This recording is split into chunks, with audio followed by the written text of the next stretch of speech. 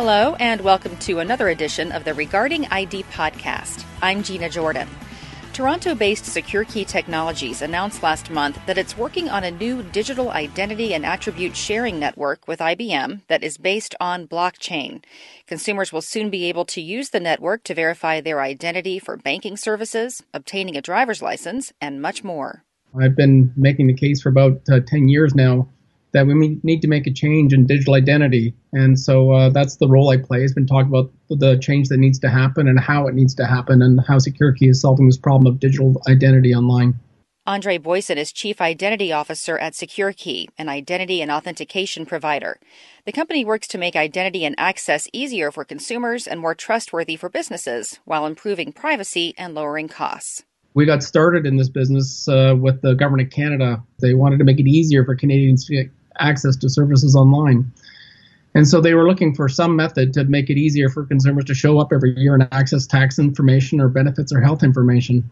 And they put out an RFP in 2012 looking for a delegated authentication service. And that's really how we got started in this industry. The company had a vision of consumers using the secure login credentials from their bank accounts to also access government services. That's how SecureKey Concierge Service was born 5 years ago. We had 0 users in 2012, and today we have roughly 7.5 million people using our service. And it's been very successful. Canadians have come to the service with little to no advertising, so they kind of saw the service when they went to government and said, yeah, I want to get in that way. And for government, it's also been transformational as well. They've got more users using online transactions now in government, and the number of transactions has increased, and the government's cost has gone down. Their business assurance, their belief that Gina is Gina has actually gone up.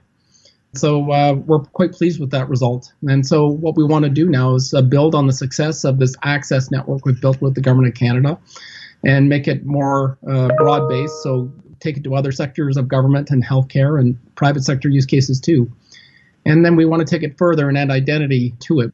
That's where SecureKey plans to implement blockchain because, as Boyson says, the industry is suffering under the current model and crying out for a better solution. Consumers are dealing with too many passwords, and they've become jaundiced to password rules because they know that it's not very secure, and there's just too many. Large organizations that have to issue user IDs and passwords are struggling too. The most recent large story on this area is what happened with Yahoo, with 1 billion accounts being compromised. Passwords everywhere is not the answer, and so our model is kind of saying there's got to be a better way, and our insight and discipline in this is really trying to copy the credit card model into identity and access. And so when you think about credit cards, I don't have one credit card for every merchant I go to. I have 1 or 2 credit cards, and I use those credit cards everywhere. And that model has been very, very successful for payments, and our goal is to use the same kind of thinking and applying it to identity and access. Boyson sees some interesting applications for identity and the use of blockchain. Take Concierge, for example, a service created for privacy and access. When people first heard this idea that they were going to use bank accounts to get to government, there were concerns that maybe, this isn't a good idea because the bank and the government are going to create a big super profile on the user. The user is not going to get to see the data. And so we recognized this was going to be a concern with this type of network.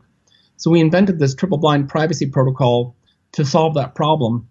And so when I use my bank account to get to government, the bank doesn't actually get to see my online destination, whether it was the federal government, the province, the city, or a healthcare destination or private sector. The government doesn't get to see which bank I came from. They'll know it came from a bank in Canada, but they won't know which bank. And SecureKey, who operates the network, we don't know who you are.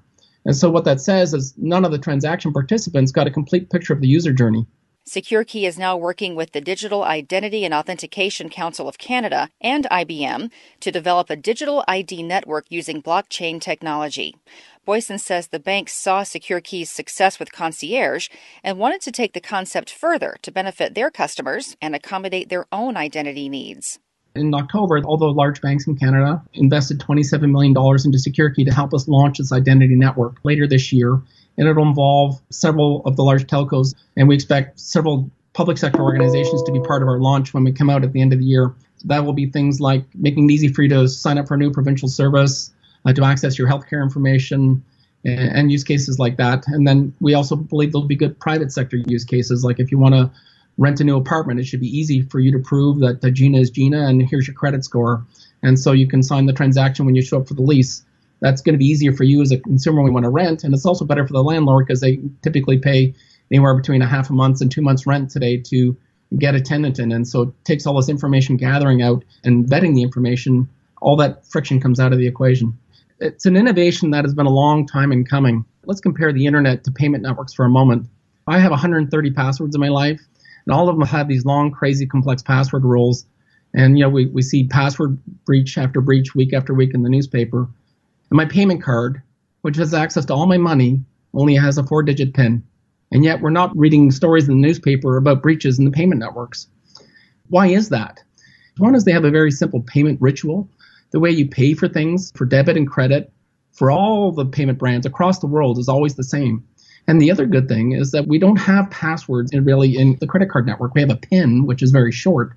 And the reason that they're able to do that is they've hidden all the complexity away from the user, and they stuck it in the card. The users don't have to understand how the payment network works. They just have to have the card.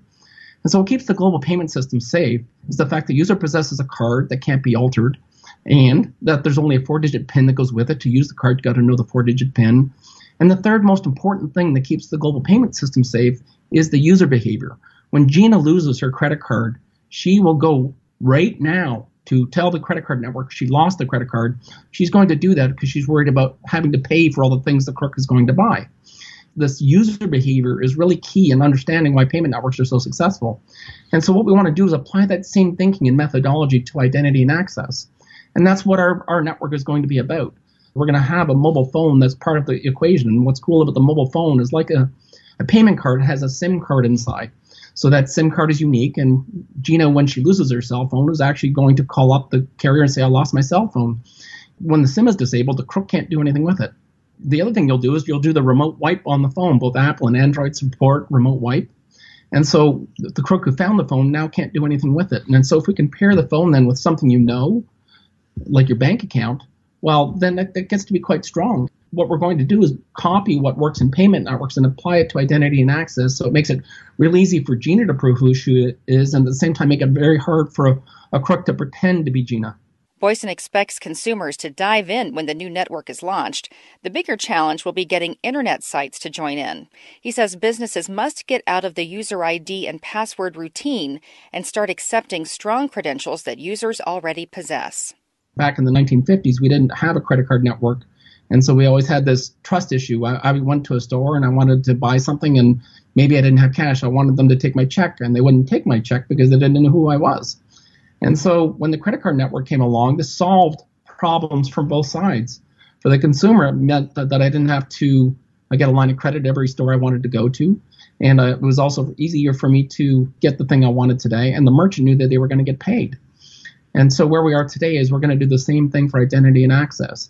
Now, when I can show up with a trustworthy ID where I can have my bank and my telco and my credit bureau standing behind me along with the state with my driver's license, if I can gather those claims up as a user, now I'm enabled to go get the services I want online because I can show strong, trustworthy identity from the relationships I have in my life already.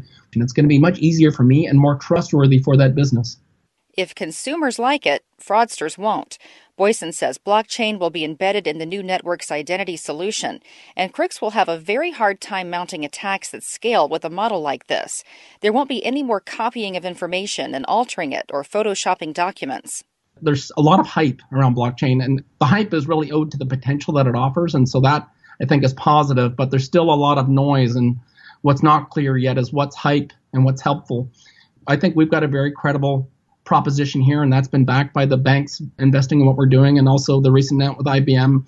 IBM wants to work with us and Hyperledger to take what we've done in Canada and bring it around the world. So I think there are clear and compelling use cases for blockchain that are starting to emerge, but there's also still a lot of noise. The thing blockchain was originally designed for was to solve the double spend problem. So if we're going to have digital money, when Gina gives Andre $10, then Andre has the $10. And it shouldn't be possible for Gina to spend the $10 again. And so what's cool is this double spend problem also applies to identity. And what blockchain is going to help us solve is it's going to make it easy for Gina to show she's Gina, but it's going to be hard for Andre to do it because he's not going to have the ability to masquerade and copy Gina's bits to pretend to be Gina. And so that's why blockchain is so important for this identity problem that we've been talking about. The concept of how blockchain does this is the topic of the second part of our conversation. In part 2, SecureKey's Andre Boyson delves into how blockchain works to solve digital identity. Thank you for joining us for this edition of the Regarding ID podcast.